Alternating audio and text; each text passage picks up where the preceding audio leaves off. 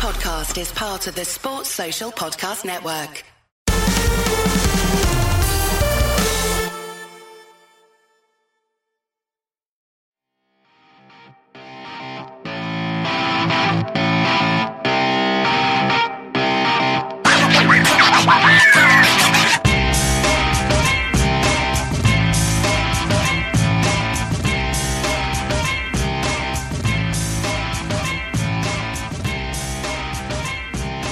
It's Wednesday, the pot of tea is on the go, and we're going to take a deep dive into the decade that we bizarrely call the noughties and the football of its time. Welcome to the Noughties Nostalgia Podcast. Today for you, it's the 14-year anniversary of Petr Cech's skull injury away at Reading in 2006, so we'll be discussing that, but first, we've got to talk about the career, the life and times of Jimmy Bullard.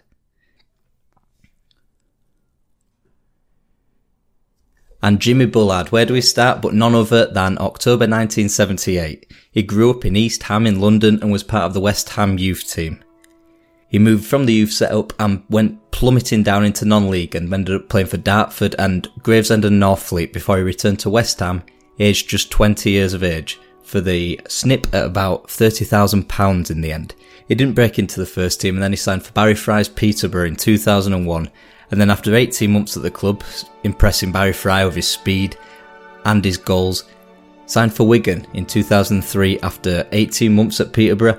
And then by 2005, after being in the team of the year for the second division, which included 6 months at Peterborough and 6 months at Wigan, he began on this meteoric rise and was a Premier League footballer by 2005. Of course, we all know the funny bits, the Soccer AM gag reel sort of scenarios which we've all seen. The leapfrog, I think it was against Everton, and from in the same game, that little wry glance at Duncan Ferguson, who, you know, a scary chap by any means, but he just tackled one of Wigan's players and he's sort of cowering next to him and runs to his teammate to get away from him. That was the sort of beauty of Jimmy Bullard, the sort of clownsmanship that we all grew to love in his only season with Wigan in the Premier League, which was, it seems like he was there for a much longer period of time for Wigan, who obviously would get relegated in 2013, but by that point Bullard was retired. It was a team of Pascal Chimbonda, Leighton Baines, Mike Pollitt, Henri Camara, Paul Sharner, etc. You know, Wigan, who pretty much were supposed to turn up to the Premier League, get about 10 points, get relegated, but they ended up spending, you know, as I say, 8 years in the top flight, and were in the Champions League spots by, you know, November, December time, still in like the hunt. They only lost, apart from one of the first games where they got humiliated, they only lost to the likes of Chelsea and Arsenal, you know, teams that were, you know, scrapping for a Premier League title, and they were seriously, you know, almost a European team for some stretches. Obviously they would be playing European football by virtue of winning the FA Cup in 2013, but by that point they were in the Championship. They finished 10th. Jimmy Bullard played a big part of it, but it would be his only season in the Premier League at Wigan. And in a curious case of, it was quite bizarre really, there was rumours of a Germany cap at the 2006 World Cup, obviously hosted by Germany, because his grandmother was German, and that shows how well Jimmy Bullard played throughout that season. He was obviously one of Wigan's best players in the centre of the park, and only missed 2 Premier League games in that season, and it would command a 2.5 million fee from Fulham, where he would obviously move back home to London. But he wouldn't ever be in the conversation for an England shirt, really. Manager Chris Coleman called the 2.5 million fee a bargain, as he scored 2 goals in his first 3 games. But unfortunately, Bullard's career sort of like cut in two by that point, as he dislocated his knee and suffered cruciate ligament damage in his 4th game for Fulham. And between September 2006, January 2008, he was out with recurring knee injuries. Obviously, you know, a dislocated knee and a ligament damage is going to be out for a long, long time anyway. But he did returned for the second half of Fulham's survival season in 2007-8, where he would score 2 free kicks in the run-in, providing a couple of assists. And eventually, you know, Roy Hodgson's Fulham would stay up, and it was the beginning of the road to the Europa League final in 2010. You know, Roy Hodgson was building quite a good team there, but Bullard wouldn't be a part of it.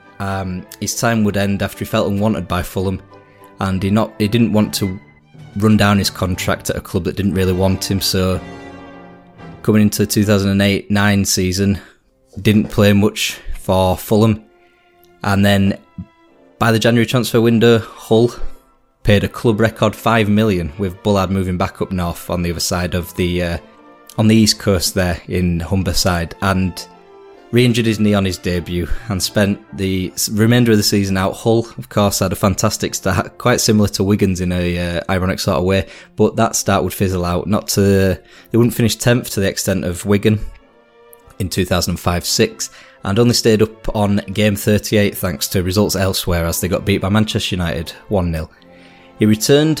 Bullard returned in October 2009. He scored 3 goals in 2 games, the first 2 of which came against West Ham United, an old club of his, and then Manchester City, where of course he did his famous Phil Brown mimicking celebration, got all his teammates around him, pointed him. Of course, that was a scene at the Etihad, or City of Manchester Stadium at the time, where Phil Brown collared all his players for going 4-0 down at the Etihad on Boxing Day 2008, which we've covered previously on the Noughties Nostalgia podcast, which was probably a big divider for their first season in the Premier League. But Bullard would leave under a cloud. He missed a crucial penalty, in a game where Hull needed to win to stay up. He got the blame for Hull's on and off the pitch performance, their spiralling financial situation, and obviously in the 2009-10 season they would be relegated. Bullard, though, was courted by Celtic and seemed destined to leave the KCOM. He wasn't given a squad number. He played four more times for Hull, that's it, and his contract was terminated. But Bullard won a settlement for a wrongful dismissal and eventually saw his playing days out at Ipswich. He managed Leatherhead a couple of years ago now, shot to fame, nationwide for his time on I'm a Celebrity, which, perfect person for I'm a Celebrity, really, eating bugs and, witchetty grubs and all that crap, and then became Soccer AM presenter, during his playing days. He spent plenty of time on like the Third Eyes or the Showboats, etc. And, again, another perfect role for him, really, and, even though Soccer AM's gone a bit downhill since, since the heady days of Lovejoy, Chamberlain, etc., he's still a perfect fit for it, really. Overall, I'd call him, I'm not using this as a pejorative, but he's what I'd call an under-the-cosh midfielder. So, could play in his top flight on the day, but there's definitely a ceiling, and he's probably pushing it his time at Wigan in like middle table Premier League teams, a bit in the EFL, with Peterborough, Ipswich, the back end of Hull. Maybe too harsh. He was skillful enough, he was fast, he was deadly from set pieces. Quite a lot of his goals came from penalties and free kicks. But he was born at the wrong time, really, in terms of the England conversation, because, at the time, England had a glut of players in central midfield, Gerrard and Lampard, Owen Hargreaves, Michael Carrick, etc., etc. But he would be called up 3 times for England, which goes to show just how well, he was viewed for a time. He got called up for the September 2008 internationals with Andorra and Croatia in World Cup qualification, but unfortunately never won a cap. And I believe he's underrated to a point. And maybe if he didn't get those injuries, perhaps that ceiling would have been shattered. He would have been able to play, regular, UEFA Cup / Europa League football. And obviously his career would have been far more prolonged than having to retire at Ipswich in 2012 through injury. But unfortunately, career cut short, and probably could have, if he'd have gone to Celtic, maybe a resurgence in his career, resurgence in form. It might not have been the end of his career up at Celtic, even though, it's a less robust game up there, perhaps, in a time where Rangers obviously did get relegated, demoted to the 4th tier of Scottish football. And Celtic, alongside Scott Brown, that'd have been like a good cop, bad cop sort of pairing, and he might have, maybe that's a what if to cover at a later date. After this, we'll be talking about Petr Cech's skull injury, in which he suffered a fractured skull away at Reading in 2006 in the Premier League. Are you a massive football nerd like me? Do you like quizzes? If you answered yes to both of these, then I'm pleased to tell you about Teammates, a sponsor of What If Football and the Noughties Nostalgia podcast. Climb the divisions, win the cups, all by linking Teammates. A spring chicken with no knowledge of when football didn't exist before 1992? Try the modern section. Too old and not up to date with your Mbappes or your Camavingas? Try vintage mode. It's a football quiz to suit everybody's needs. At teammates_app on Twitter, teammatesapp.co.uk for monthly quizzes and merch, and Teammates on the App Store. Look for the red and blue football. Teammates. It really is a quiz like no other. Welcome back, and on this day 14 years ago, Petr Cech's career and life changed for the worse when he suffered a fractured skull away at Reading, a life-altering injury, a career-threatening injury, life-threatening injury. But it all began in his native Czech Republic, where he left in 2002 after a time with Sparta Prague, the country's premier football team. He made his national debut in 2002, moving to France and to Rennes, and 2 years there and a good European Championships under his belt in his first tournament with the Czech Republic, where they of course went out to eventual winners Greece in the semi-finals. It earned him a move to Chelsea. Chelsea was starting something big under Jose Mourinho, one of Jose Mourinho's first signings at Stamford Bridge. They'd won 2 league titles and a League Cup, and Cech was established as a top Premier League goalkeeper. They were gunning for 3 in a row. They'd gone to Reading. A couple of games into the season, Reading had made a fantastic start under Steve Coppell. And just 20 seconds in, Stephen Hunt chased a loose ball. His knee clattered into Petr Cech just 20 seconds into the match. And it was a match where Chelsea would ultimately win via an own goal. They'd have a man sent off, and Carlo Cudicini himself would be stretchered off. John Terry ended up in net, and Chelsea would eventually miss out on the league title. Petr Cech spent a long time on the shelf, as to be expected, with a fractured skull. The likes of Hilario and Cudicini did fill in for him in the time being. Cech would obviously play the remainder of his career in a now famous scrum cap, and his career went from strength to strength really, when obviously at a time where it could have gone one or two ways. He could have been retired, he could have quite easily died in the event. But now he's Chelsea's all-time clean sheet record holder with 228 clean sheets, which is phenomenal from 494 games. I put him as their best ever goalkeeper in my Chelsea Friday five-a-side, so if you haven't watched that, check it out. He's also, alongside being Chelsea's record clean sheet holder, he's a record clean sheet holder in the Premier League with 202. And in terms of percentages, he's only second to Pepe Reina by 0.2%, 45.6 to 45.8%. So he's definitely up there in the reckoning for greatest Premier League goalkeepers. You know, you had Peter Schmeichel, David Seaman, who dominated proceedings before him, Edwin van der Sar in his move from Fulham to Manchester United, as well as Pepe Reina, were his contemporaries in an era where it's sort of the big four. Arsenal were sort of going through the likes of Manuel Almunia, Jens Lehmann, of course. Lehmann can't be discounted here, but he didn't spend as much time, unlike Van der Sar, Reina. Cech obviously would retire in the Premier League, seeing out the rest of his career at the Premier League through Chelsea and then Arsenal. And upon his retirement, the likes of Ederson, Alisson, De Gea now are known as the best Premier League goalkeepers, but he's definitely in the top 5 for me. In terms of longevity, he's broken plenty of records. You know, he's won it all at Chelsea. Champions League and Europa League back-to-back in 2012 and 2013. Part of 4 Premier League winning teams for Chelsea in 05-06. You know, the Carlo Ancelotti double, etc. 4 FA Cups, 3 League Cups. His time at Chelsea was ended when Thibaut Courtois broke through. Another player, if he'd have stayed at Chelsea and not gone to Real Madrid, might have been in the conversation for, you know, greatest Premier League goalkeepers. Cech would retire at Arsenal and is now back at Chelsea in a backroom role, and at Arsenal he's probably used to use his feet more.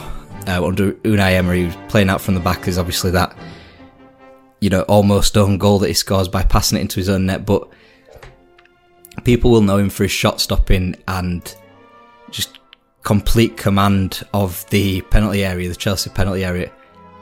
Saved a penalty in a Champions League final penalty shootout in 2008. Obviously, they didn't win that, but saved plenty in the 2012 final in extra time against Arjen Robben, and then obviously Chelsea's greatest ever moment, the Champions League final win over Bayern Munich in 2012, save from Bastian Schweinsteiger, and an English team beat a German team on penalties. You know, who'd have thought it? Cech, I'd probably put him just behind Schmeichel. I'd put him in number 2 in terms of the greatest ever Premier League goalkeepers for me. He's won more Premier Leagues than David Seaman, on a par with Van der Sar in terms of Premier League titles won. But his clean sheet rate is just phenomenal. And in terms of returning from a big injury like a fractured skull, I'd say he's done it better than anybody in Premier League history. You know, you had Roy Keane in 1998, came back from that long cruciate ligament injury, a season for Man United where they surrendered the Premier League to Arsenal. Roy Keane would return for the treble, and of his own admission took to loads of diets and, you know, tried to reform, and out of the end of it, he got another 8 years at Manchester United. So it just goes to show how a long layoff like that, and sort of a cruciate ligament injury isn't a career-threatening injury, but it's like a career-changing injury, obviously, as is a fractured skull. So it gives a player like that time to sort of take stock and see where they are. Aaron Ramsey, broken leg at Stoke as well. You know, he became one of the better midfielders in the league, now at Juventus. You know, running the show at Juventus in Andrea Pirlo's new flexible system. Zlatan Ibrahimovic, his cruciate ligament damage injury in 2017 looked as though quite a few people were saying that he could have written him off, you know, an older player, but he at Manchester United at the time. But now he's still doing stuff for Milan. You know, he seems to have taken Rafael Leao under his wing at the San Siro and still scoring goals today. So, and he's Zlatan, so you know he can conquer anything. Djibril Cissé got a couple of broken legs a piece for Liverpool and France, came back. And right at the top of that list, you know, Petr Cech, because a skull injury.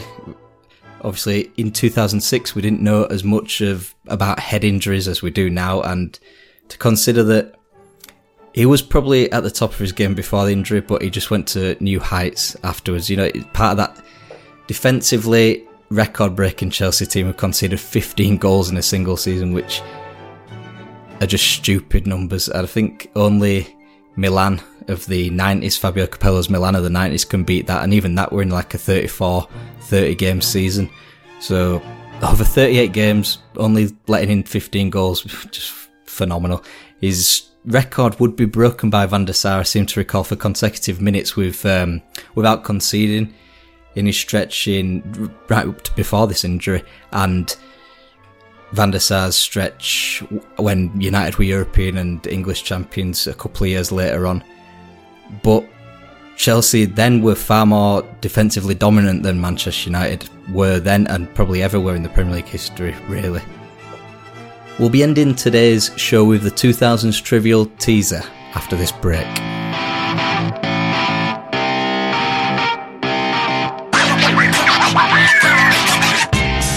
And we're back. Before we leave the comfortable inertia of the footballing world, we've got a trivial teaser for you. Shoutouts for guessing correct last week go to Keith Roll, Harry Holland and Matthew McDonald. And of course it was Robbie Savage. He was central midfielder, managed by Paul Jewell, Martin O'Neill, Ryan Giggs, Damien Duff, David Dunn, Emil Heskey and Paul Dickoff were his teammates.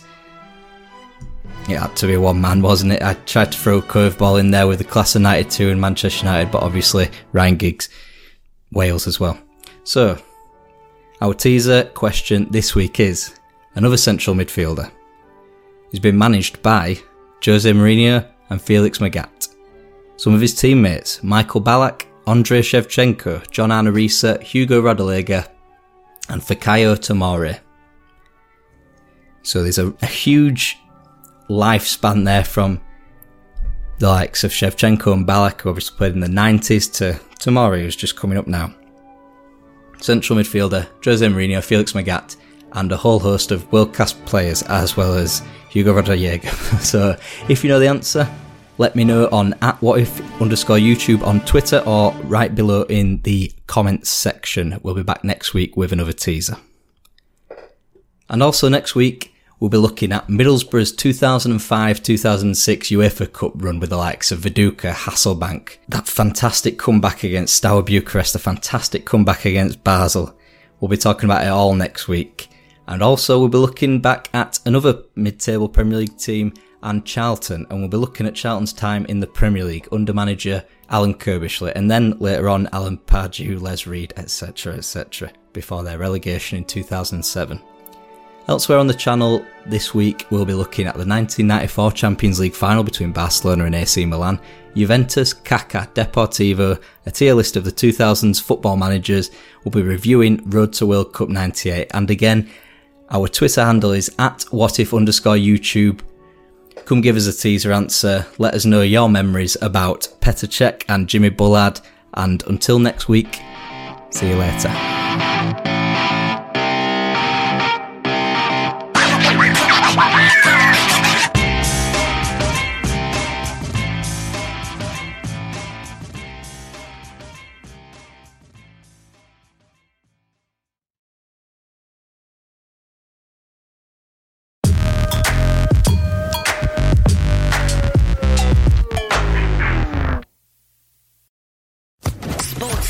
Podcast Network.